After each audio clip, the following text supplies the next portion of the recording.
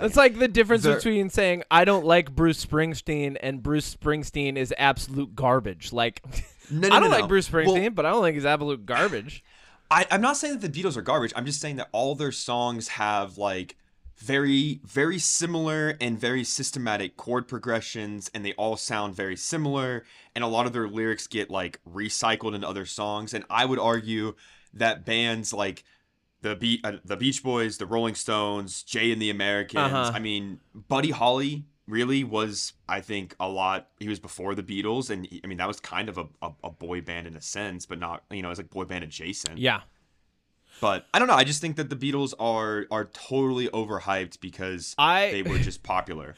I'm just saying they're not like 100% my thing, but if you think that all their songs are simplistic, I highly recommend you listen to some of the stuff after they did LSD and visited with the Dalai Lama, because that shit is out there, man. And it's like there's like different time signatures, and they're like changing time signatures. It's definitely when you started saying all of their songs are simple, I was like, no. You're right. That was they definitely evolved over time, and like the songs that I like by the Beatles are the songs that are later, right? And that's because like Sgt. Pepper. When you no, not Sgt. Pepper. Well, that's okay, but like really like getting into like I don't know, Across the Universe is an amazing song. Like it's like one of the best songs ever. Like I just said they're not really my thing. Across the Universe, amazing. And not only that, those aren't very simple lyrics. Like those are very interesting and meaningful, deep lyrics, And even like I Am the Walrus is like a fucking weird song. It's out there, and Strawberry Fields, and Something in the Way, and something. I think it's just called Something. But like I would say that song, like just the way that it's structured and written, like hearing it even by them, I'm like, okay, I've heard other versions of this song that I like more, but I'm not crazy about this one, I would say that their early stuff. I mean, I just feel like you just wanted to come in guns a-blazing on the Beatles, man. You just got done reading Catcher in the Rye, and you're like, we gotta get the rest of them. Somebody got John Lennon. Where's Paul? I definitely think that like when Beatlemania was in full swing, I think it was. He was like, I'm gonna murder the rest of them. Catcher in the Rye is the reason that John Lennon is dead. For those of you that don't understand the reference, Catcher in the Rye is the book that the guy that killed John Lennon read before he killed John Lennon. And now everybody knows that that's what it is. So go read Catcher in the Rye. Maybe you'll want to go kill a Beatle. Who knows? I just think that since we're doing this episode, why don't we form our own boy band? I already know what it's going to be called. It's going to be called Boys in Pants. It's going to be great. It's going to be a K-pop band. We're going to be a K-pop band now. I'm already in a boy band. We're in a K-pop band now. It's a K-pop duo. No. We're a K-pop duo. I'm already in a boy band. We're in a K-pop duo now, though. Do you remember? It's called Boys in Pants. Our first song is going to be called Peachy Keen. I'm riffing on this. Wow, why are you not on board with K-pop band? Because I'm already in a boy band. Then you can just dance in the background of mine, and it'll be a duo. I'll do all the singing. I cannot betray. We have a hit song and everything. What is your boy band? It's 5 boys make a band. Go on. Yeah, it was founded in 2014, probably. We have one song. Great. We're on hiatus. We've been on hiatus for a while. Okay. 2 of the members we don't talk to anymore because they're shitty people. One of them retired to have a kid, and now it's just Joey and I. Joey who? You remember Joey? He used to play Destiny with us. Oh, yeah. Okay. Yeah, and Joey's in the boy band. Yeah. Yeah, and so I'll give you a little taste of our hit song. With 2 people, with 1 person. But we used to have 5. But here's you want a little taste of our hit single? You're going to get it anyways. Okay, you ready? It's 1, 2, 3, 4, 5. 1, 2, 3, 4, 5. 1, 2, 3, 4, 5. 5 boys make a band. 5 boys make a band. 5 boys make a band. 5 boys make a band. 1, 2, 3, 4, 5. 5 boys make a band. But it works better when the other 4 vocals are singing the other parts of the song. I've already queued up the theme music. This is just playing right now. You know what? No, cue up the K-pop theme music. Let's hit it.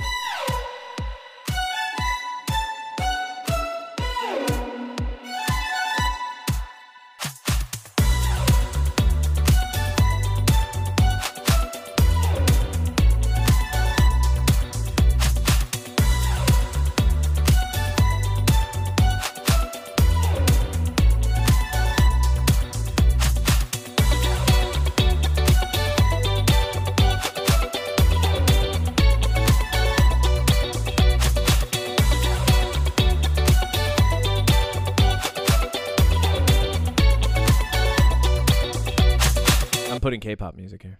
I figured that's why I was quiet. It's gonna happen. It's gonna be amazing. Just kidding. The K-pop music starting now. What is happening right now? Are we starting or not? Here's what's happening. My new goal with this podcast is to slowly drive you insane. It's working. All right, let's roll the real theme music. Ba ba ba. Wait, real theme music? This is the 4th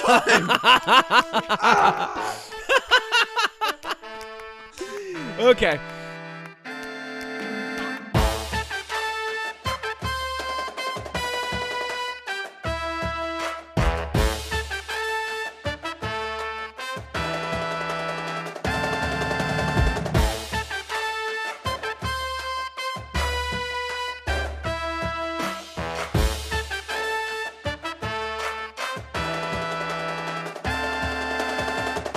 You ready to clap? No. All right, I'll wait. All right, I'm ready. Okay, 3, 2, 1. Perfect. On time. You snapped. You didn't clap. 3, 2, 1. Yeah, I'm defiant. 3, 2, 1. No. I'm being defiant. You can't. You ruined it. 3, 2, 1. Okay. Thank you. On time. Every time. Welcome back. I'm going to put multiple clips in. Multiple clips to mess you up. No. Don't do it. Welcome back to another episode of the Unpop Podcast. I'm your captain. I believe the chef forgot. Who's the captain of this goddamn vessel here? I'm at the helm's wheel.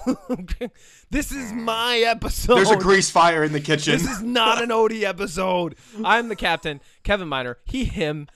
With me as always is... Odie Matthews, the chef, putting out the grease fire that is Kevin's wrist. Putting out your own grease fire. No. You're greasy and you're on fire. I'm using water to put out the grease fire. Don't worry, we're fine. Oh, great times. I love this. So, what are we talking about this week, Cody? Fast and Furious. No. All right, so we open with number 1. I don't know why I keep doing that voice. It's just we're not doing Fast and Furious ever again. We covered it enough. It's we'll have done. to do at least one more episode. You get to cover Fast the next Part movie 2. and then never again. That's it. Oh, God. I can't wait. Anyway, this week we're talking all things... K-pop. No. We're in a K-pop band, but we're going to talk all things... If you keep setting me up, I'm going to be defiant all podcast. Why are you going to be defiant? Go. Because I feel Defiant like I'm in a rebel is part mood. of a young adult novel series. That's Divergent. Divergent. Divergent. Hunger Games. Whatever. We're talking about anime. Yes, anime. Anime. Specifically because there's a lot of celebrities who are now into anime. Like basically all the people who grew up that were able to have more access to anime. They're grown up now. A lot of them still consume anime. A lot of them actually herald it as being great. There's what's his name? His last name's Williams. One of the guys in the NBA was like 80. I don't know where he got the numbers Kobe from. Bryant. But he was like, huh? Kobe Bryant? No, not Kobe Bryant. He was like 80% of the NBA watches anime. I don't know where that number came from. But then every sports outlet was like 80%. Yeah, well, that's what happens with sports culture. It's like you could throw out a figure. You know, you could be like 80% of all pitches are foul balls, and like, everyone's like 80%, and like they just throw it out there. They're like, is it really? Like, let's talk about it for the next 72 hours on ESPN because we ran out of shit to talk about in 1996 because 24-hour sports coverage doesn't actually make sense unless you just start throwing opinions and bad facts out there. Anyway, this episode's about anime.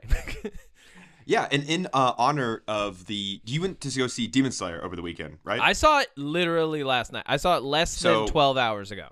Now, this is a deep cut for listeners, but probably the deepest cut. The first cut is the deepest. Like over 20 episodes ago, towards cut. the beginning of this podcast, you made a comment that you've seen all of my Bad Omens t-shirts, Bad Omens being my favorite band. And for this occasion, I broke out the one Bad Omens shirt that you have not seen. Hooray. Because It's anime. It's Nezuko. Is it Nezuko? It's Nezuko. Yeah, it's Nezuko. Yeah. She's cute. Yeah. She talks It's a cool now shirt. in the anime. Anyway, all right. Before we get into I love that you're wearing a Nezuko shirt. I saw Demon Slayer last night. Me and a bunch of grown men cried in the theater. It was amazing. It's basically tradition at this point. Me and a bunch of grown men go and watch this movie. Tanjiro is such a sweet boy and so heartfelt and touching that we always end up crying. And we laughed our asses off, too, because, Zenitsu and Inosuke, all, the great... This probably sounds like gibberish to anybody who's never heard of anime. They're probably not even listening anymore. So if you're still here, this is for you. This one's for you. You little otaku. You little weeaboo. Whatever you are. Taco Bell booty. You little Taco Bell booty otaku. All right, so I have prepared... in order to flex my nerd muscles, a brief history of anime. Would you like to speed run all of the anime history? Yes, Great. But I have one question for you first. What? Okay. Just because I want to say this now before we get into the episode, because it's not really anime, but you watched 4 episodes of the new live-action Avatar: The Last Airbender, right? I'm on episode 4 because I turned on episodes 1 and 2 while I was finishing up some work, but I was watching them. Okay. And they were very good. So I watched episode 3 and it was really good. And so then I was like, okay. Now, the first 2 were good. The third one was really good. And you don't have a close connection with the original cartoon series, correct? Not really. I mean, I watched the first season of it much later and at a friend's request. And so first off, Avatar: The Last Airbender is not anime. I don't care who classifies it as anime. It's not officially anime. If you want to call it anime, I'm not gonna debate anybody on it. If that's your favorite anime, I don't care. Call it. That's fine. But it's technically not. Technically not. It's one of the many things. I would actually venture to say even Pokemon, the animated series, is not anime. It's done in an anime style, but it was produced by an American company, right? Oh, that's true. Yeah. So Avatar kind of falls under that same category for me of Nickelodeon put it out, and when it first came out, I was just the right age, and I had watched enough anime that I was like, this is like a knockoff anime. I don't want to watch this. And so I just kind of at that age, just kind of rejected it, which is fine. That was just how I felt at the time. Now that I've watched the live action, I was texting you. I was like, oh, the primary struggle in this is about China and Tibet. Interesting. I was like, oh, I get this at a much deeper level now. So the reason I ask you this, because we talked about this last episode, so I just wanted to kind of put a nice little bow on the Avatar: The Last Airbender series conversation. My barista, who I see pretty much every day when I go get coffee, also was a big fan of the cartoon. And I just want to say this kind of solidifies what my theory was, which is if you are a big fan of the cartoon and the cartoon has a special place in your heart and you really love the story and the storytelling and the characters and the character arcs and the character development, and that show is awesome and wonderful to you, like it is to me, you're not going to like the live action because they have changed things, which, as we discussed, is fine. And if you've never seen the cartoon and you maybe saw the terrible M. Night Shyamalan, oh my God, what's his name? M. Night Shyamalan? That's it, right? M. Night Shampoo. That's what we'll call him that now. One. New M. Night 2-in-1 shampoo. It's 6-in-1. Wash everything. Wash everything. What? Does your hair constantly find itself in a twist? M. Night Shampoo. All right. And maybe you watch that movie and you're like, this is the weirdest shit in the world. You're probably going to like this series because the changes that they make, if you don't know the original things that happened in the cartoon, it doesn't really change the story in the live action, to my understanding. No, it's actually, I just got to because I'm remembering the cartoon as I'm watching it, and I just got to the episode where Azula starts hatching her plan to go out and be better than her brother, right? Oh, yeah. So actually, that's funny because that's the one thing that I wanted to say of why solidified for me that I'm really glad this exists and people are enjoying it because that's awesome. But it'll be a while before I personally watch it because there is a scene, and you might have gotten to the episode. It's a flashback when Zuko is fighting his father and he gets the scar. No, I'm not there yet. So that didn't happen in the show yet, but I have seen that in the original. So in the cartoon, Azula is smiling because in the cartoon and the comics that run after the cartoon, which I highly encourage people to read, she always kind of was jealous of Zuko for being loved by their mother and also saw him more as competition for their father's like love and appreciation. Yes. Not really love, but more of like the father's like, authoritarian kind of like rule, like being his right-hand man kind of thing. Yes. So in the cartoon, she's smiling because she's happy that he's losing because she doesn't want him to, be appreciated by his father. But in the live action, she looks very like, oh no, my brother. And that right there was enough for me to be like, nah. I love like that you're like your biggest complaints about this are nitpicking things. Mm-hmm. Like it's just these little tiny details Yeah. that like don't change the overall story arc. And that's what I just said. They All really right. don't. Yeah. It's but just, for me, she's not smiling. yeah, she should be smiling. All right, well she that's needs to fine. smile more. Well, I'm gonna Anyways, watch it yes. for you. Okay, so brief history Avatar of anime. actually pretty good. We could talk about it some other time. If you ever end up watching it, feel free to bring it on. If it gets I'm a sure season I'll 2? watch it. I'm sure it's going to. It's actually doing very well. So if it does, then I will watch it all right, cool. and give my opinion. Season 1's really good. I've really liked a lot of the moments in it, and I liked how it translated. Once again, Netflix and the people working on these shows for Netflix, One Piece, Avatar now, they've done a very good job translating anime into live action because they don't lean too heavily into anime, but they definitely lean into the anime side of it. So whereas I think the biggest failing point of a lot of anime adaptations is they try to ride the line between realistic and anime and fail horribly, right? Because that's a hard line to ride. These shows are leaning more into like the silly anime, even the dialogue, and it makes it more original. It makes it feel more authentic. All right, cool. Let's get into anime history. Let's do it. Odie, what do you know about the history of anime? Well, correct me if I'm wrong. I will. Didn't it start? It started in Japan, right? Keep going. I want to say it started in the 70s. Wrong. All right. All right. Well, made You're it wrong already. 2 sentences in. The 70s anime was already like being distributed in the United States and everything. So 60s? No way. We're going back, baby. All right. The 20s? No. Close. Oh my god. You're getting close. All right. So, so let's go back to the first animated film ever shown in Japan.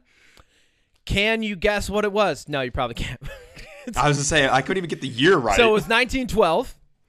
Oh my god, what? The Titanic had sunk. It was a cartoon about the Titanic? No. Japan was like, American tragedy, anime.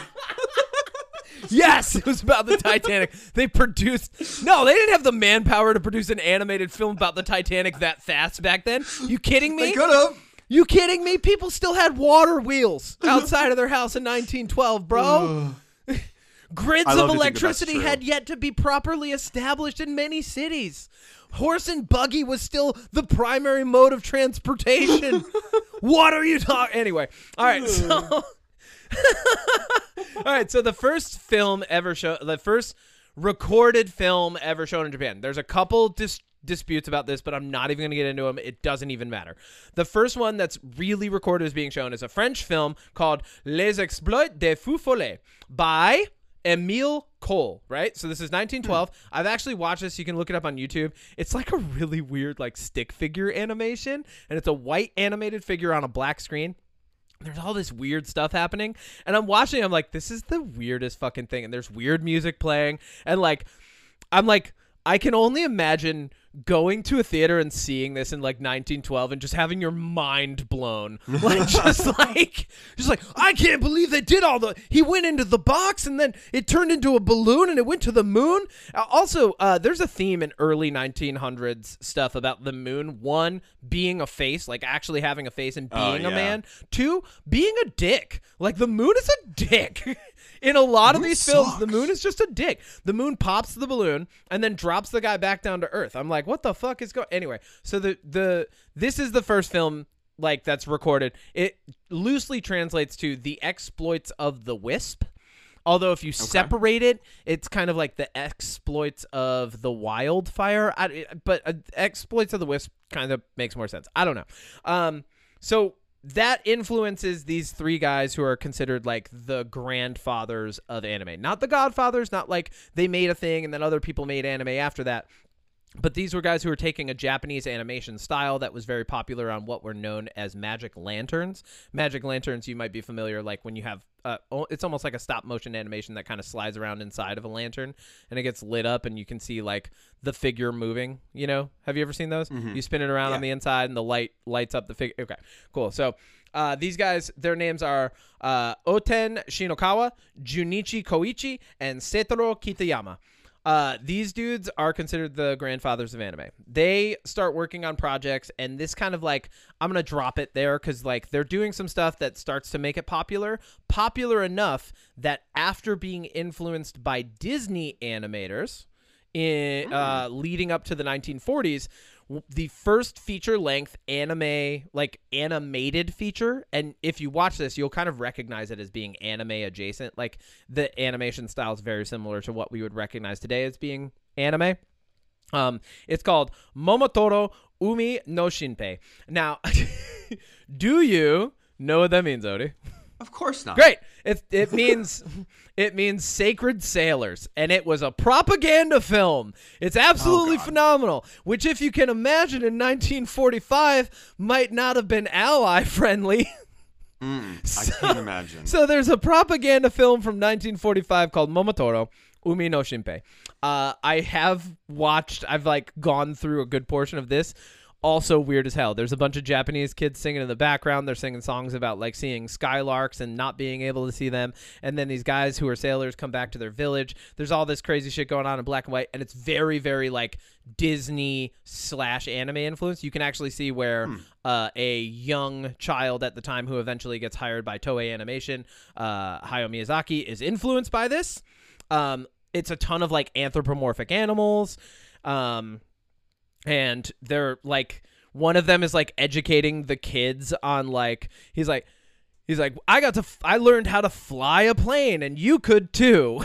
And also then I was ready for combat training and I got to duck behind a barrel with a gun and go, like, and you're like, oh God, this is hardcore propaganda.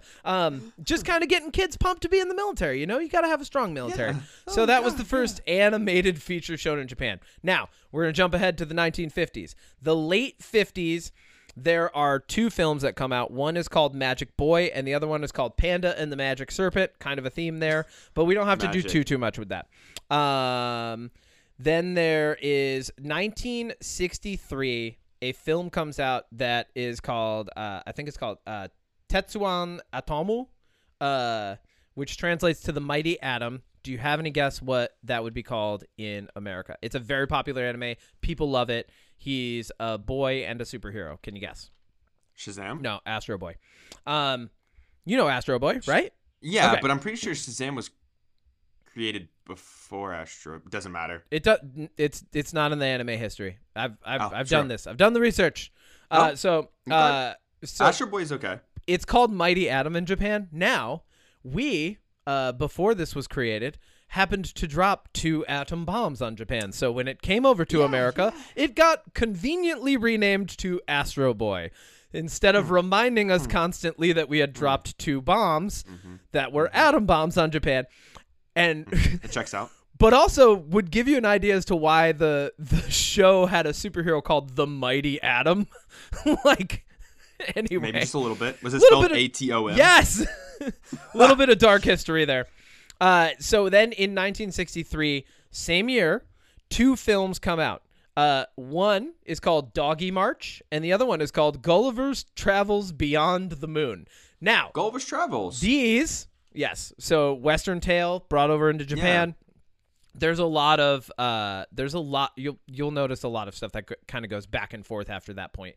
But those notably are 2 of the first Toei films worked on by Hayao Miyazaki, and you can actually tell if you look at like the if you look at the posters for them, like the advertisements, like you can see his signature animation style on it, like the big eyes, the anthropomorphic animals. Yeah.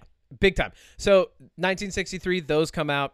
So does Astro Boy. Astro Boy ends up becoming hugely popular in the U.S. like later. So then we have to jump ahead to the 1970s. Now, at this point, anime is kind of like, it's not anime yet. It's still recognized as Japanese animation, right? So it's its own thing, but it's not anime as we know it. Anime doesn't really become a term until like the 1980s, and even then it kind of gets bounced back and forth between anime and Japanimation. And then somewhere in the 90s, I'll get to it, but somewhere in the 90s it kind of solidifies and people start calling it anime. So anime as a popular cultural term in the West really is only about 30 years old. But all of these things are anime. So we jump ahead into the 1970s. 1971, Lupin the Third gets its first animated episodes. So Lupin the Third, one of the longest running animes of all time. It goes on more hiatus than One Piece. So Lupin the Third, technically the longest. Actually, Astro Boy, I guess, would be the longest running anime. But Lupin the Third, one of the longest running animes of all time. Then 1974, Mazinger Z comes out. Now, this is a huge moment in anime because it's one of the first ones where the bad guy is overtly German. So they're kind of moving away from that. Yeah. So before we had the blessed sailors, right, that were teaching kids how to join the military so they could go fight for a good cause. And we've moved now about 30 years displaced from that. We have German bad guys. The perspective is kind of shifted in popular culture. And I think that's a big moment. It's also one of the first big like mecha revolving animes.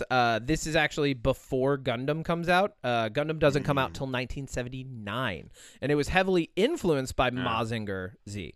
So Mobile Suit Gundam comes out in 1979.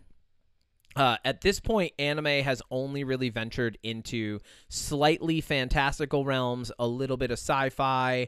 There is a style that's recognized in anime, still prevalent and popular today, called moe.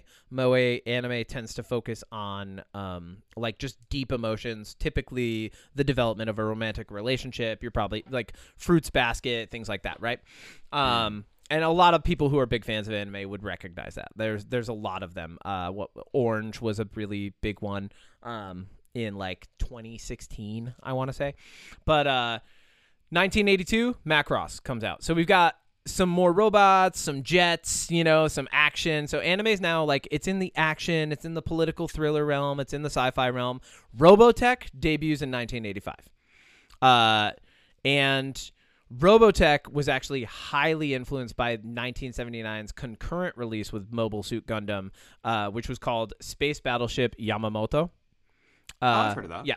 That was like, so Mobile Suit Gundam wasn't like it influenced things, but so Space Battleship Yamamoto was considered a space opera.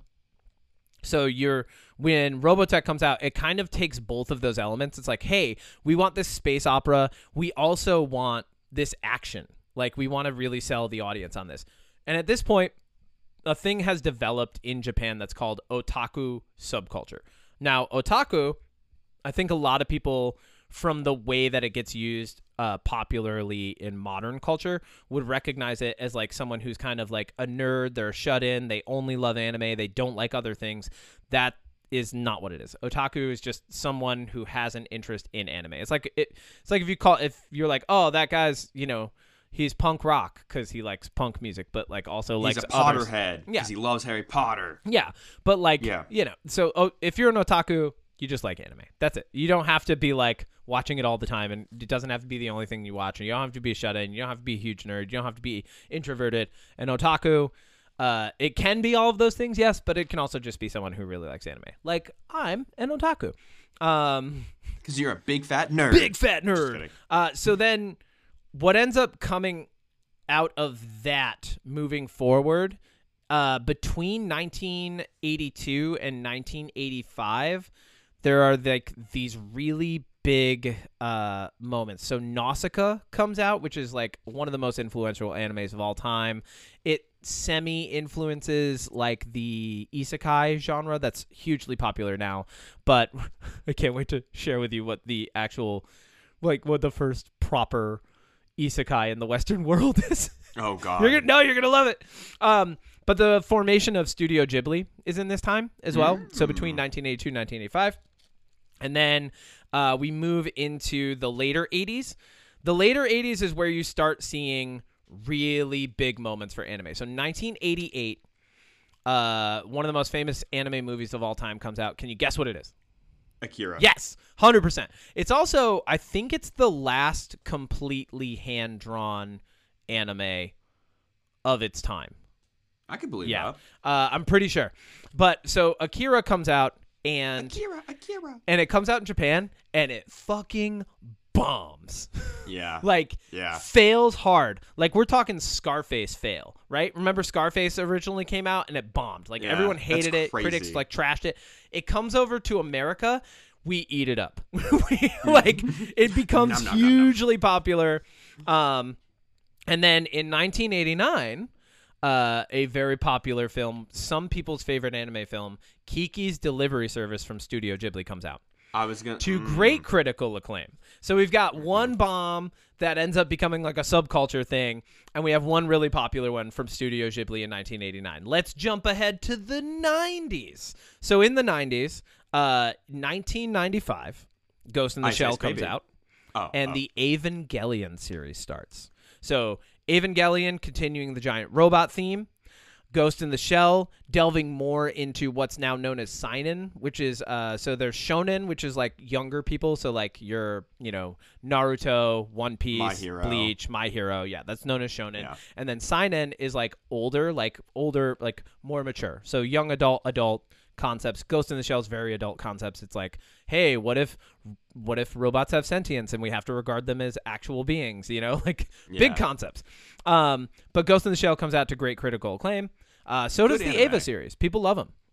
And then this is also the year that the Sci-Fi Channel, the American network, at this time not spelled SYFY, it's just spelled. Yeah. It's called the Sci-Fi Network, I believe, at this time. It's SCI-FI is Yes. what it used to be, I believe. But they start doing a block called the Japanimation block. So 1995, and this is around the time that I'm first watching anime. So like 1994, 1995 is my first introduction to anime, and it's through shows like Robotech, and then it's through the Japanimation block. So I got to watch things like Vampire Hunter D, Ghost in the Shell, Akira, Tank Police, so many good anime that are like so weird and out there. Yeah. And I haven't heard Tank Police in so Dude, long. Tank Police was. I remember the concept alone was enough to make me watch it, but I remember even as a kid watching it being like, this isn't all just tanks. And some of it's quite boring. Like, because there's a lot of political intrigue in it, Yeah. So, like, I would be, like, watching. I'm like, man, when are these tanks coming back? These police have tanks. This is the whole point, isn't it? But, yeah. So that comes out in 1995 on the Sci-Fi Channel. And anime starts becoming more popular. This is where it finally starts showing up on shelves a little more in the U.S. And then in 1997, anime really cements its place with the most expensive film to date. Can you guess what it is? In the 90s? 1997. I'll give you a hint. It's a Studio Ghibli film. Hang on. Let me think for a second. Go back in my... Is it Princess Mononoke? Hell yeah, it is. Princess Mononoke comes out. It's, once again, great critical acclaim. Miyazaki has a that huge fucking following. Studio Ghibli was actually formed in the 80s, so like they've been doing their own thing for about 10 years at this point. Princess Mononoke was a huge moment. And that is my favorite Studio Ghibli film. the same year, not as much popularity, but hugely popular and referenced often in popular media today by some of our favorite directors, Satoshi Kon's Perfect Blue comes out. Now, if you look up Perfect Blue and like cinema influence, you'll see multiple shots in movies from some of your favorite directors today that are like complete like takes on Perfect Blue shots. Like, it's amazing. Like, I can't stress enough how much this actually influenced cinema, not just anime. Right? Huge. Interesting. Yeah, I had a feeling you would probably like that part. Now, I kind of glossed over this, but it's because I wanted to jump back to it and say something that led up toward this point as well, and it leads into the next part. This entire time, there is a popular subculture of anime building, and it centers around one specific girl who is fighting evil by moonlight. Hello Kitty. No, it's Sailor Moon, baby. So Sailor Moon comes out, and it's like the magical girl anime, right? And magical girl is its whole subgenre now. Sailor Moon's building popularity through the early 90s. It was for... I was a young boy, and it was for girls, so I was not into it. But very Although popular. Some young boys were. Huh? For the wrong reasons, some young boys were into it. Whatever. But I remember, what was it, Tuxedo Mask? Like her like boyfriend, Tuxedo Mask, he was like my favorite. I was like, any episode he was in, I was like, oh, I like this episode. And then he would be out. Also, like it was a cool show to have on TV at the time. But Sailor Moon doesn't really start gaining popularity until the 2000s. So that's why I kind of like went back. I'm bringing us up to 1997 again. 97 is when the first animated series that really introduces the West to isekai comes out. Can you guess what it is? Okay. Early 2000s? Nope, 1997. And so 1997, Princess Mononoke comes out. Yeah. The Ava, the Perfect Blue starts. The Ava series is just about to wrap up. We've got way more anime in our culture. It's actually like on the shelves at your local like record store, wherever you're getting movies at, right? And then a series comes out that is a competitor for a popular game of the time, and it comes out primarily as a series first. Well, not first, but like, actually, it actually comes out. We talked about this last time. Pokemon. No, Digimon. Digimon is the first popularized isekai in American culture. God damn it. However, there was one that came out before this. And Pokemon. It's we don't think of it as an isekai, but it's a goddamn isekai. And when I read it, because I was looking up the history of isekai, because I'm like, is that the first? It's not. The first isekai is a very popular... It's an American man in a fantasy world, and he has to rescue a princess. Can you guess what the first isekai is? Oh my god. Yeah, it's fucking Super Mario. Yes! That makes total sense. Super Mario's the first isekai. The Bob Hoskins movie from the 90s, right? So... That's hilarious when you think about it. When you really think about that, that is actually hilarious. Because it is created by Japan. And you That's wouldn't amazing. think about it. Like you wouldn't, like your mind doesn't go there first, but that's what it is. Huh. He gets sucked into another world. He's just a plumber, and he's got to defeat a dragon turtle thing. Like it's an isekai. Anyway. Oh my god, it really is. Yes. He has a dinosaur as a helper. His brother is there. You've got a little toad man. You've got... Yeah. Oh my god, yeah. Wow, damn. Isn't that crazy? That is wild. When I was looking this up this week, I was like, oh, that's rad. Like, That's Super awesome. Mario's the first isekai. There are other... So if you go back further, isekai has already been popularized. There was, I forget what it's called, like the something of Dunbine, which did have an animated series, but it didn't reach any form of notoriety. So I would say the first popular Western, like, isekai, apart from The Lion, the Witch, and the Wardrobe, is Super Mario Brothers. But That's true. So Digimon comes out. Pokemon, as we know from our previous episode, comes out after. In the U.S. But not by much, No, though. not by much. Pokemon's almost, it's about 3/4 of a year off. But Digimon comes out first, and it's isekai. It's actually, I mean, a lot of people who are now have been like otakus who have been fans of anime their entire life. Digimon, you could actually look back, and I would say a lot of them would go, yeah, that's actually one of the first anime I ever got into. It was these cool kids. They got sucked into another world of a video game, and they had to save it. You know, they all had these monsters that evolved into weird people things. Very weird. Eventually. But the same year that these come out, so does Trigun, and so does a very popular anime, and one of my favorites of all time, Cowboy Bebop. Yeah. So And Toonami also starts in 1997. Now, Toonami does not have the anime following that we know yet. Toonami, the closest thing that they're showing to anime at this time are 2 shows. One of them, not actually anime because it's produced in the West, Thundercats. And the other one, not actually anime because it's produced in the West, but very similar to a popular style of Japanese medium where there's a team of super fighters in suits that have a giant robot that fight things, Voltron. So Thundercats and Voltron are on the original Toonami block in 1997. I loved Voltron. Now, I loved Voltron as a kid. So, and that's 1997. God. Now, Toonami also starts showing Robotech, Macross, Gundam, like these things start coming out around the same time, right? I'm about 9-10 when Gundam, Macross, Robotech start popping up, right? Wait, you mentioned Gundam real quick. Yeah. I want to, because I was already looking this up, but a director that you and I both like is going to be doing a Gundam live action movie. Hell yeah. Well, you might not like him. Oh, that's not my thought. Anyway, doesn't matter. His name is Jordan Vaught Roberts. Okay. And people would definitely know him. His most famous movie is Kong Skull Island. But to tie this into you and I a little bit, he has directed and helped with the creation of some Destiny 2 like cutscenes for some of the stories. But his whole thing of why, like, and if you watch Kong Skull Island, he's a huge anime fan. He's a huge 90s. He grew up with a lot of it. So the fact that, kind of like we talked about last week, giving a property like Gundam to somebody who already has proven they can do scale with Kong Skull Island, but also loves the source material. Yes.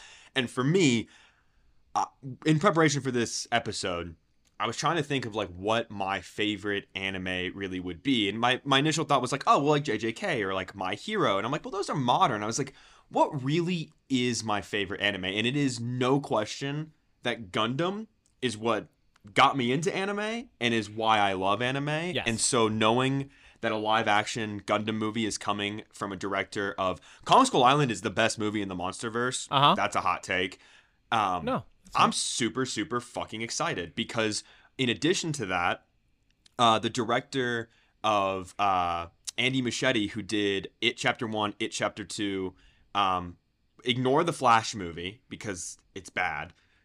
He's also doing the Batman movie for DC. He has been working on, for Warner Brothers, a live-action Attack on Titan, working directly with the creator of Attack on Titan, because Eddie Muschietti has come out and been like, yeah, it's like my favorite anime, my favorite manga of all time. Yes. So it's kind of cool that we're getting 2, like, westernized directors, because, I mean, I don't think either of them are technically, like, American, but, like, the fact that they're giving properties of, like, you know, because they were the right age in the 90s when what you're talking about came out. Yes.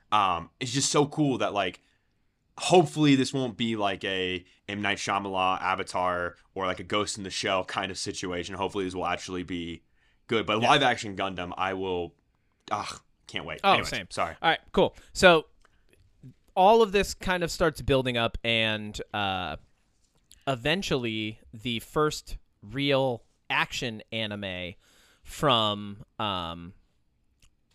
Japanese animation culture is brought into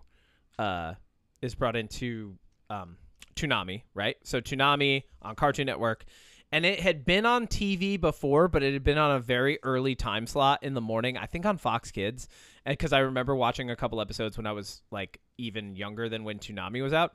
But they finally Toonami brings on Dragon Ball. And that totally changes anime culture like forever. Huge shift in anime culture at that point. Dragon Ball Z is what I think a lot of people who are popularized, who are celebrities, reference as like one of their introductory animes. Michael B. Jordan, a lot of current like WWE wrestlers, a lot of athletes will reference Dragon Ball Z as like their introduction to anime and how much they loved it.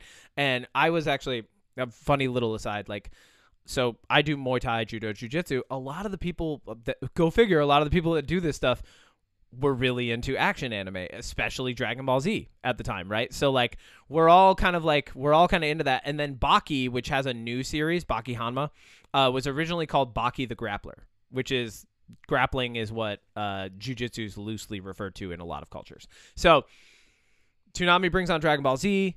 Toonami really starts, I think it was in their second iteration when they had Tom version 2.0. They're really leaning into anime, and they start airing other shows that become popular in the 2000s. Now, the 2000s, I'm just going to go through this list because it at this point, anime kind of explodes. Like, this is like the tipping point, and Western culture really welcomes it in, and there are some really big developments. But some of the notable ones that come out in the early 2000s Tom era of Toonami on Cartoon Network, and especially when they start showing stuff late night as well. Yu-Gi-Oh!, Yu Yu Hakusho, Inuyasha, Naruto, Full Metal Alchemist, Gurren Lagann, Samurai Champloo, like all of like these big animes that people know and love and reference over and over again and cosplay at conventions. Anime is starting to like really build popularity. Now 2006 through the present is where I think we can lump a lot of modern anime together. And I'm glad that we got up to this point because 2006 is when Crunchyroll comes out. So, first, 1994, Funimation Productions is formed. Now, Funimation eventually becomes its own streaming service because they've been producing anime long enough that they have their own catalog and they can eventually start streaming things. But Crunchyroll comes out in 2006. Crunchyroll... you can start streaming anime. There's really great titles on there, and they have a pretty good catalog. In 2017, and I know there's a ton that happens in between now and then, but like these are the two really big moments that lead up to this year, and I think why it's a really good thing that we're doing this episode now. In 2017, Sony acquires Funimation, and Funimation keeps streaming. The streaming service is still there, but in 2022... Sony also has then acquired Crunchyroll and basically goes off of who has more users at the time. And the biggest streaming service at the time was Crunchyroll. So Sony goes, hey, Funimation, we're going to start bringing your entire catalog over to Crunchyroll. And I remember when this announcement was made in 2022. So like the whole Funimation catalog's coming over to Crunchyroll, but it's because Sony owns both of them. And in 2024, Funimation will stop being a streaming service because everything will have moved over to Crunchyroll. Okay. We were just talking about Crunchyroll on our great cancellation journey of streaming services. And I did not know that Sony bought Crunchyroll. But now knowing that information, it makes total sense that Crunchyroll... So the biggest complaint that I've seen in the anime sphere is that Crunchyroll is trying to monopolize the market by basically shutting down other streaming services. Yeah. But if it makes sense that A, Sony's behind it because Sony is fucking terrible, as we know. Yeah. But two, knowing that Sony owned both Funimation and Crunchyroll makes total sense as to why Funimation is ceasing to exist. Yeah. So, well, and but the thing that really sucked about it, and I think something that a lot of people overlook, is there was a time around like 2016, 2017, where in order to watch every anime you wanted to watch, you had to have a subscription to Crunchyroll, then Funimation, then High Dive, which was just a pain in the ass. Like, it's the earliest example I have of like, I'm not going to purchase all these subscriptions just to watch like the shows that I want to watch. I'll just download them. I don't care. Like, no one wants to go through that hassle. So Sony, I get that like some people are really attached to Funimation and like for no reason other than they like Funimation and have just chosen that's the side that they've picked, are like, it sucks that they're being canceled and Crunchyroll's continuing. It's all the same thing. Like, all of them started up with the same idea. They're like, hey, we're going to be the anime streaming service. Yeah. One of them has to win. And it just turns out that a bigger company stepped in and said, okay, we're going to pick by who has the most subscribers, and it's you. Like, that's it. Like, that's all that happened there. But in that time, and especially over the past 10 years, you've started seeing like big celebrities start to endorse anime publicly. Like I said, NBA players. You've got Cassius Marsh, who's also into Magic the Gathering and like the trading card game sphere. He's promoting it. You got Post Malone, of course. Everybody. I was gonna say Post. You gotta love Post. But Bad Omens. Bad, They like yep, anime. Bad That's why Omens. they've partnered with Well, a lot of people's Demon favorite Slayer. metal bands, just things like that.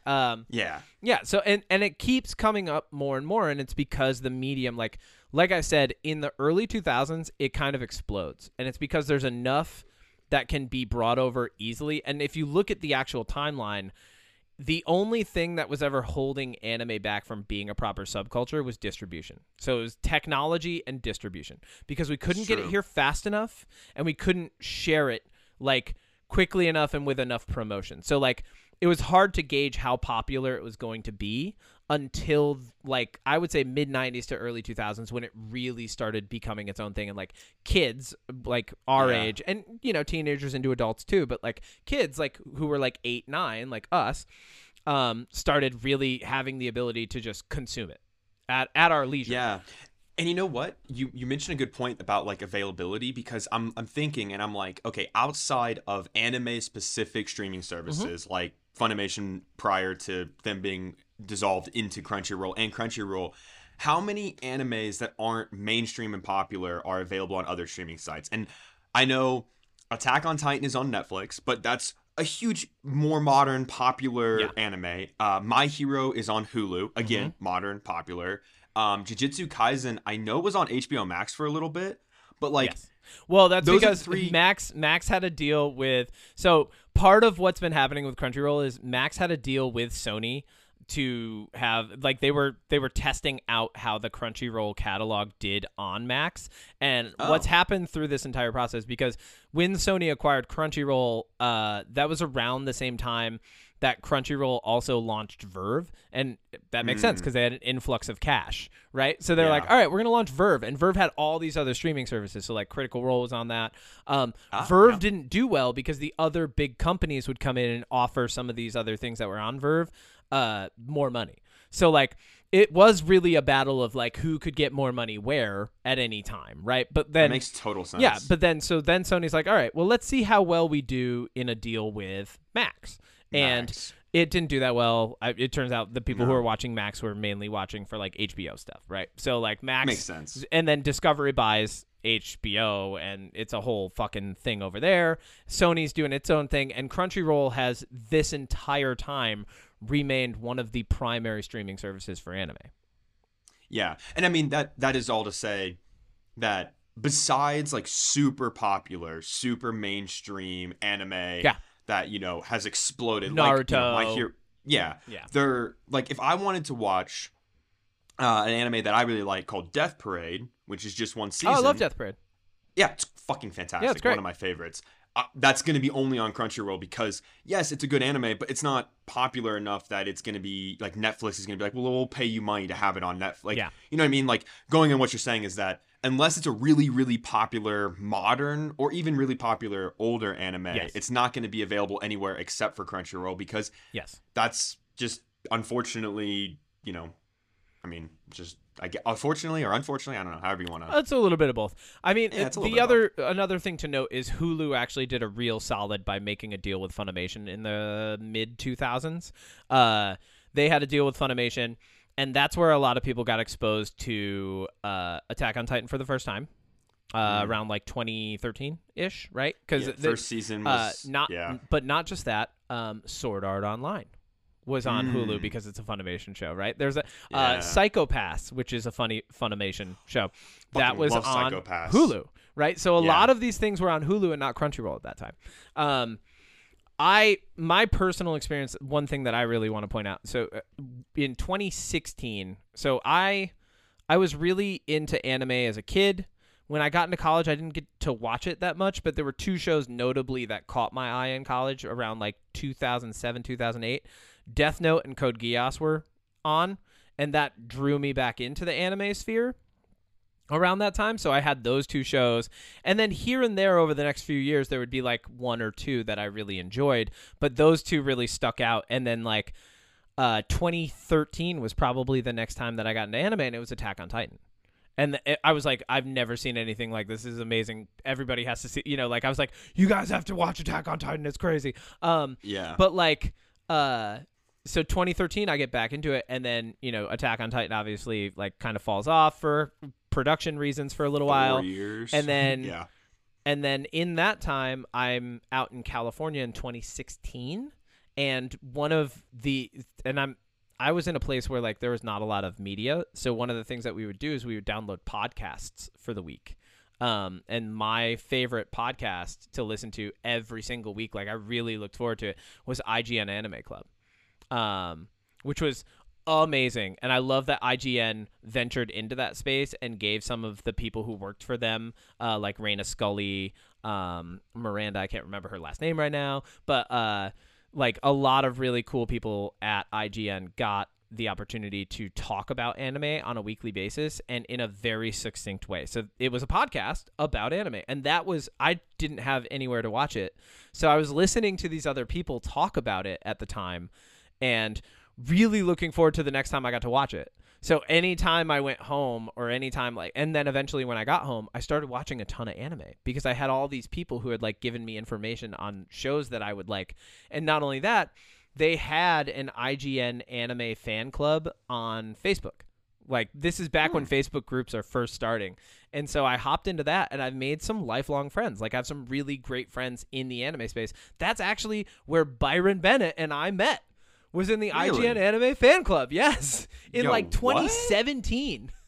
Dude, I'm not kidding. So Byron, my buddy Mando, my buddy Tim, like a lot of really cool people that I've known over the years, I've known through the IGN Anime Fan Club, which then got way too big because groups started getting big on Facebook and like having like 10,000, 20,000 people, and it was too much for anybody to keep up with. So there was a smaller group that kind of broke off from that and formed what was called the Anime Pub Club, and we had that off to the side, and that was really cool. I'm really grateful for those people because they introduced me to some of my favorite anime over the years. But I wanted to make sure that we covered the history of anime, how it became popular, why it became popular. I do want to mention we referenced that like Perfect Blue gets referenced in movies, specifically the ones that I was thinking of. Darren Aronofsky's Requiem for a Dream references it. Yep. Inception, Everything Everywhere All at Once. Really like anything that kind of ventures into the psychological realm. Satoshi Kon also made Paranoia Agent, which is heralded as one of the best like psychological thriller animes of all time. And that gets referenced a lot as well. Anime culture, now that it's in popular culture, is only going to be referenced more in different scenes. And, you know, when you recognize it, it's a really beautiful thing. I agree. Yeah. I love when I think references just across the board, if they're done right, can be beautiful. Yeah. And I do like when you see where inspiration came from. Yeah. It's nice. Oh, dude, it's great. But so like, you know, going off of that and going into that realm of popular culture, even Michael B. Jordan in the Creed movies has said that he was referencing action anime to try and mimic some of the shots and angles to create some of the tension that anime has that live action doesn't. And, you know, you and I have said before, one of my favorite things to say when I'm watching a live action thing, I almost texted you this when I was watching Avatar. I almost texted, this should have been an anime. Oh my God, of course. Hey, guess what? It kind of is. Kind of, yeah. No, but I was watching, I was like, wow, this would be so really much funny. better if it was a high budget anime. I would have face palmed in real life if I had seen that text. I would have just been like, "Are you kidding me, Kevin?" The only reason I didn't send that was because I thought that you would be like, did Kevin have a stroke? Did he forget this was animated to begin with? But yeah, so like animes, it's really cemented its place. I think it's an amazing thing. I genuinely, going through those different spurts of like loving it as a kid, you know, really loving Dragon Ball Z, talking about it with my friends on the playground, and then having a break from it, and then having like some friends in college where we all kind of knew like, you know, Code Geass and Death Note, and then having like some friends as an adult who were like, oh my God, here's my favorites, and like all sharing them and going through these different journeys. I think that's just been a really awesome thing that's made it something I've enjoyed in life. And like, even if I like grew out of, quote unquote, grew out of it tomorrow, you know, or like maybe I hit a point where like, you know, I'm like, oh yeah, I used to love that, you know, like that's fine. I still have a bunch of amazing memories of having experiences with anime as an adult. One other thing I did want to point out, Kimi no Nawa which is the anime known as Your Name. Are you familiar with this one? That came Mm. out I've in. never seen it, but I've heard So of it. it came out in 2017. Yes, I want to say 2017 or 2018.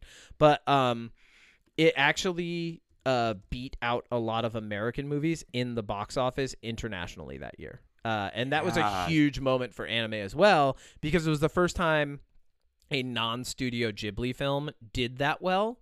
And since then, we've only seen better and better as movies like Bungo Stray Dogs, Dead Apple, obviously Demon Slayer, the My Hero movie. Like, when they start hitting American cinemas, even though they're getting limited releases, they're still getting record turnouts in theaters because people are paying to watch them, including, me going to Demon Slayer last night at the theaters with a bunch of friends. It's a great time to watch anime, and you really don't get an opportunity over here to watch it in theaters that often, which makes it that much more special.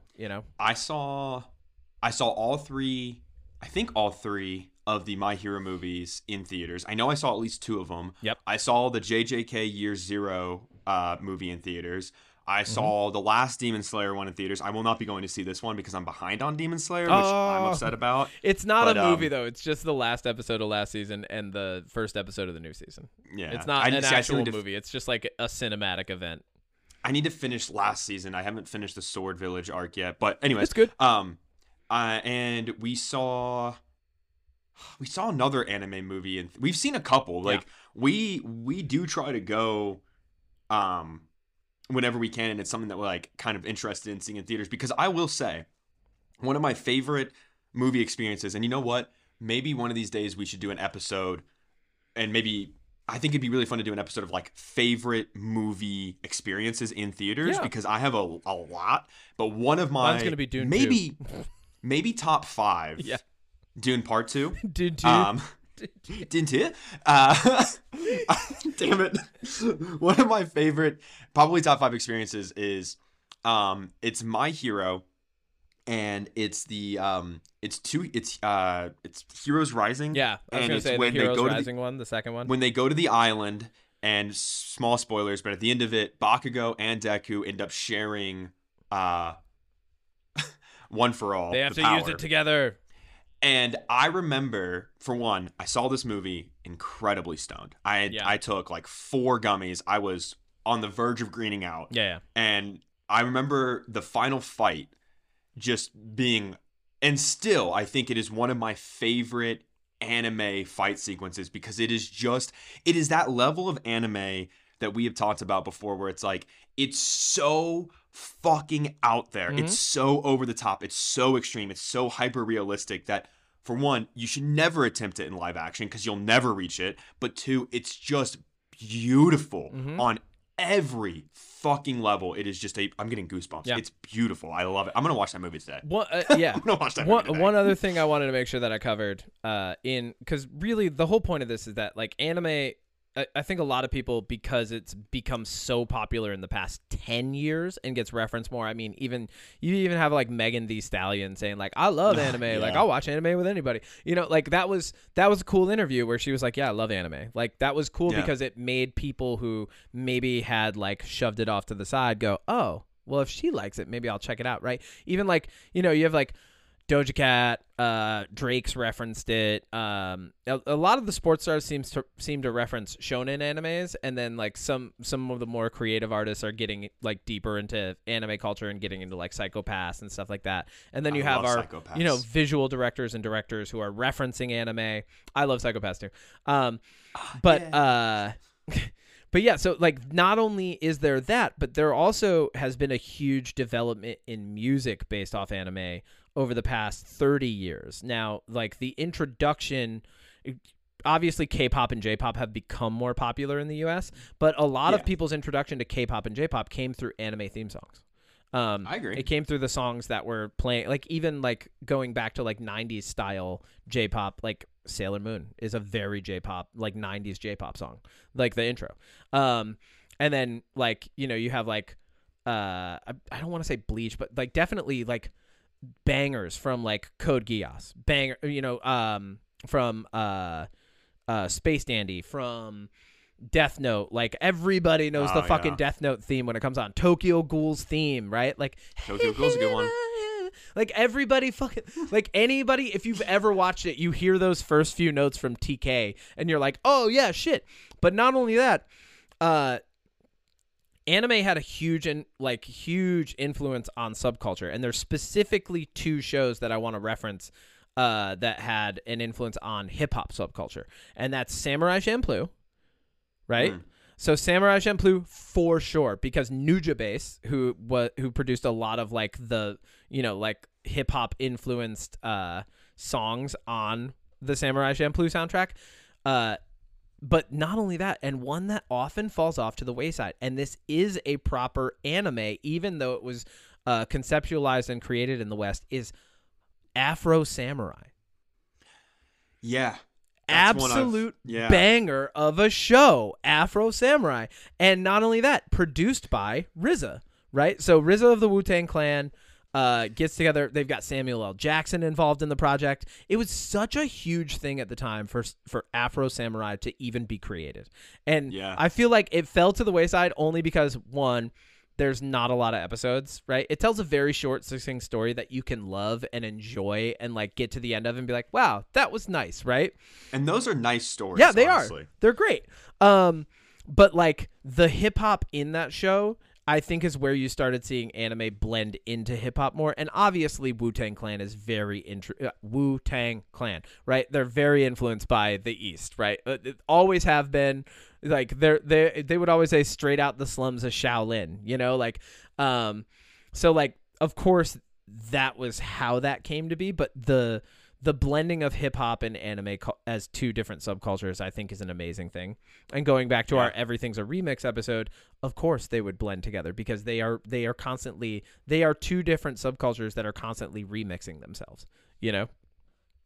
No, 100%. Yeah. I mean, I was thinking when you mentioned, obviously the music intros, and I was trying to think, unfortunately I can't remember a lot of like the older anime intros, but I think one of my favorite anime outro songs is from JJK, the first half of the first season, and it's the Lost in Paradise song. Yep. And I know it's like it is a K-pop band, and obviously they're singing in English, but for one, that song is great. And for 2, if you try to look it up on Spotify or Apple Music, anything except for YouTube Music, you're not going to find it. And the reason why is because the drummer might have been a P3DO. So that's great. fun. He was either that or he sexually assaulted somebody. That sucks. Yeah, and it turns out if you get canceled in Japan, you get canceled hard. Yeah. Or no, Korea. Yeah. Yeah. Good song though. Yeah, there's a lot there. Anime also contributed to one other thing that I think is worth noting. It contributed to something that's become very popular recently, especially with Squid Game, and that's the Battle Royale style show. That has existed for forever. When Squid Game became popular, I was like, oh, yeah, it's Battle Royale. Okay, cool. And people are like, what do you mean? Oh, yeah, it's Battle Royale. It's like, this has been around for like forever, guys. Yeah, should have been an anime. Yeah. Squid Game should have been an anime. I mean, it could have easily. It would have been even more dramatic, but it would have reached less people. I think Squid Game really does draw a lot from anime. And not only that, around the same time, Netflix dropped, started streaming Alice in Borderland, which is a manga. Like, was already a manga. And then got turned into this Battle Royale show. So maybe I should get Netflix back to watch that. If you want. I've heard it's pretty good. It's the live action one. It's very good, and it's very manga. It's very anime. So like, if you're looking for something that's more anime than Squid Game, definitely Alice in Borderland's good. But I've never seen Squid Game. It didn't interest me. It's good. I gotta be honest. It's just not my type of show. I get why people liked it, but for me, I struggle, and this is across the board, and this is, I mean, it's funny that I say Squid Game isn't the type of show for me, but like when there's a lot of characters to get attached to, but you know that by the time the show is over, there can only be like a couple of them left because of plot, it's kind of hard for me because I usually get attached to the characters that definitely are gonna die. So yeah. But I mean, I respect Squid Game for what it did, and Squid Game's amazing. All of that. I think that's everything, man. What's your jam this week? That was your deep dive. You did a deep dive on anime without even realizing it. That wasn't the intent, but as I started putting together the history so that it just made more, like, really, like, I kind of wanted to paint a better picture because I feel like a lot of people look at it and they see it as like a modern phenomenon, but it's been going on for like over 100 years, you know? Yeah, it's kind of crazy. It is and I crazy. would like to do, and I think, and it's only good. It's only good things. Anime only has good stuff in the genre. If you're getting into it, don't shy away from anything. Anime is amazing. It's absolutely fabulous. Like, there's nothing bad. Nope. There's nothing bad at all in the genre. Just watch every show you possibly can. So I was going to say, we definitely need to do, now that we have the baseline for understanding anime, we definitely need to do another episode. And I know we mentioned about doing like a smaller one, but I think we need to allocate a full episode to just some of our favorites and why. Because I mean, let's do it right now after we do this. Let's do 2 this week. Fine. That's fine. I've got my 5. I know my top 5. Do you know your top 5? No, I'd want to actually like sit down and think and get some more info. All right, I know my top 5 though. Okay. I'd have to really think about it because I would call myself still new to the anime scene. I've only been watching anime. So my partner Nate got me into anime. So I mean that already puts it down in less than 7 years because we've been together 7 years next month. So I would say I've probably only been like hardcore watching anime for maybe 4 or 5 years, which is funny because even in those 4 or 5 years, my other really close friend Mark, I got him more into anime through the anime that I started watching. So I'd really want to sit down and think. I've watched a lot in just 5 years. I've watched a lot of stuff from the 90s. I've watched stuff from the mid 2000s and now. But I'd really want to think because I've seen a lot of animes that like I love Psycho Pass, I love JJK, I love Gundam, I love Death Note. Like, so it'd be really hard for me to pick my top 5 because I'm still new to it. You know? I know my top 5 off the top of my head. Number 5 is the only one that ever kind of shifts, and I don't have like a top 10 or top 20. Like, I don't have like a hard top 10 or top 20. And I don't mind if they shift. Like, if you would have asked me 10 years ago what my favorite 5 anime are, the answer would be totally different than what it was today. Yeah. You know? And I feel like, And it's the same for anything. I think your favorite movies and books and shows, like, it's okay if they change over time. Your tastes change. Yeah. Yeah. I think my top 3 consistently stay the same. Maybe my top 3 will shuffle within the top 3, but I agree. When it comes to top 5 of anything, place 4 and place 5, those could go any minute. I mean, my number 1 Samurai Champloo, I think always, forever. Like, until something else like really just blows me away and takes its place. That's it, you know? All right, what's your jam? Okay. So, I have been on a kick of, obviously, watching new movies in the theater. But because of that, I wanted to do movies we'll say 1998. Okay. I've been watching movies pre-1998. So, last night, I watched the movie Airplane from 1980. Oh, now, I've seen this movie before. I know that movie. Obviously fantastic. Yeah.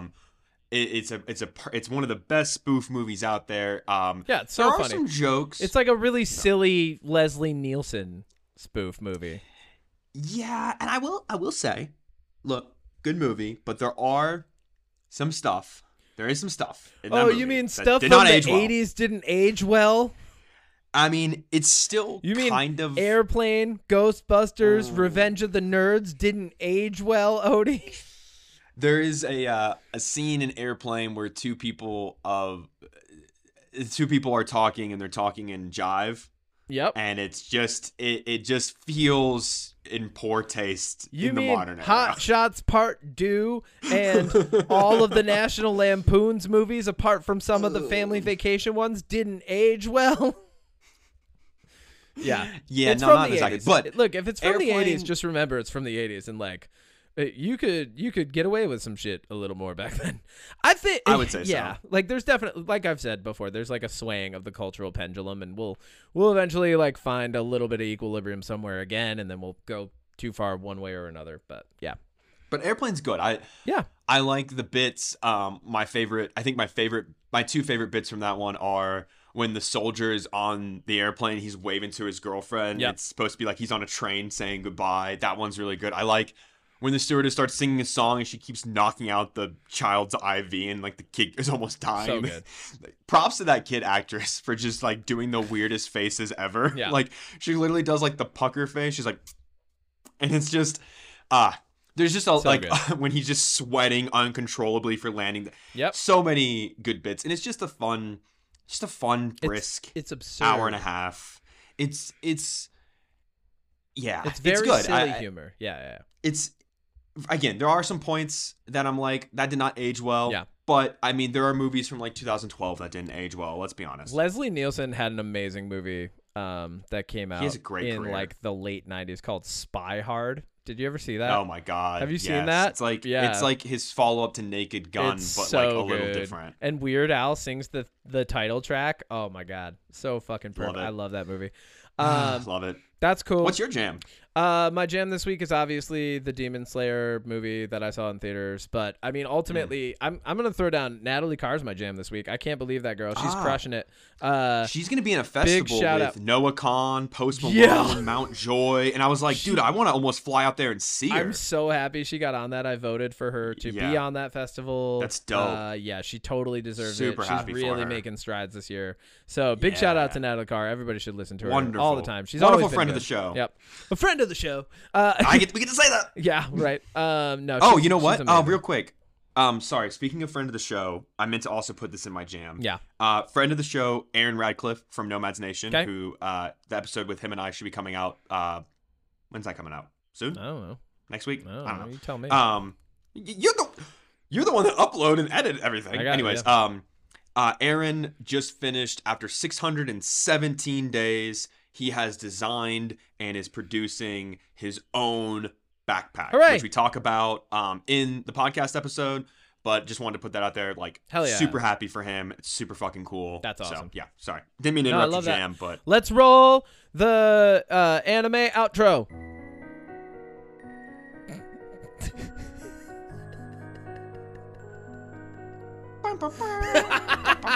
No. Hold on. The anime outro is still going. It's very sad. You gotta cry. No, you gotta cry. This is remember because the K-pop intro is all happy and stuff, but now it's all we're in our feels because the episode's over.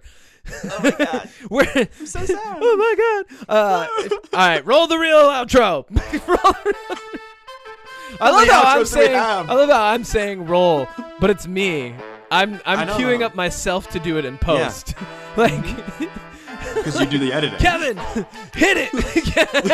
Future Kev, this is for you.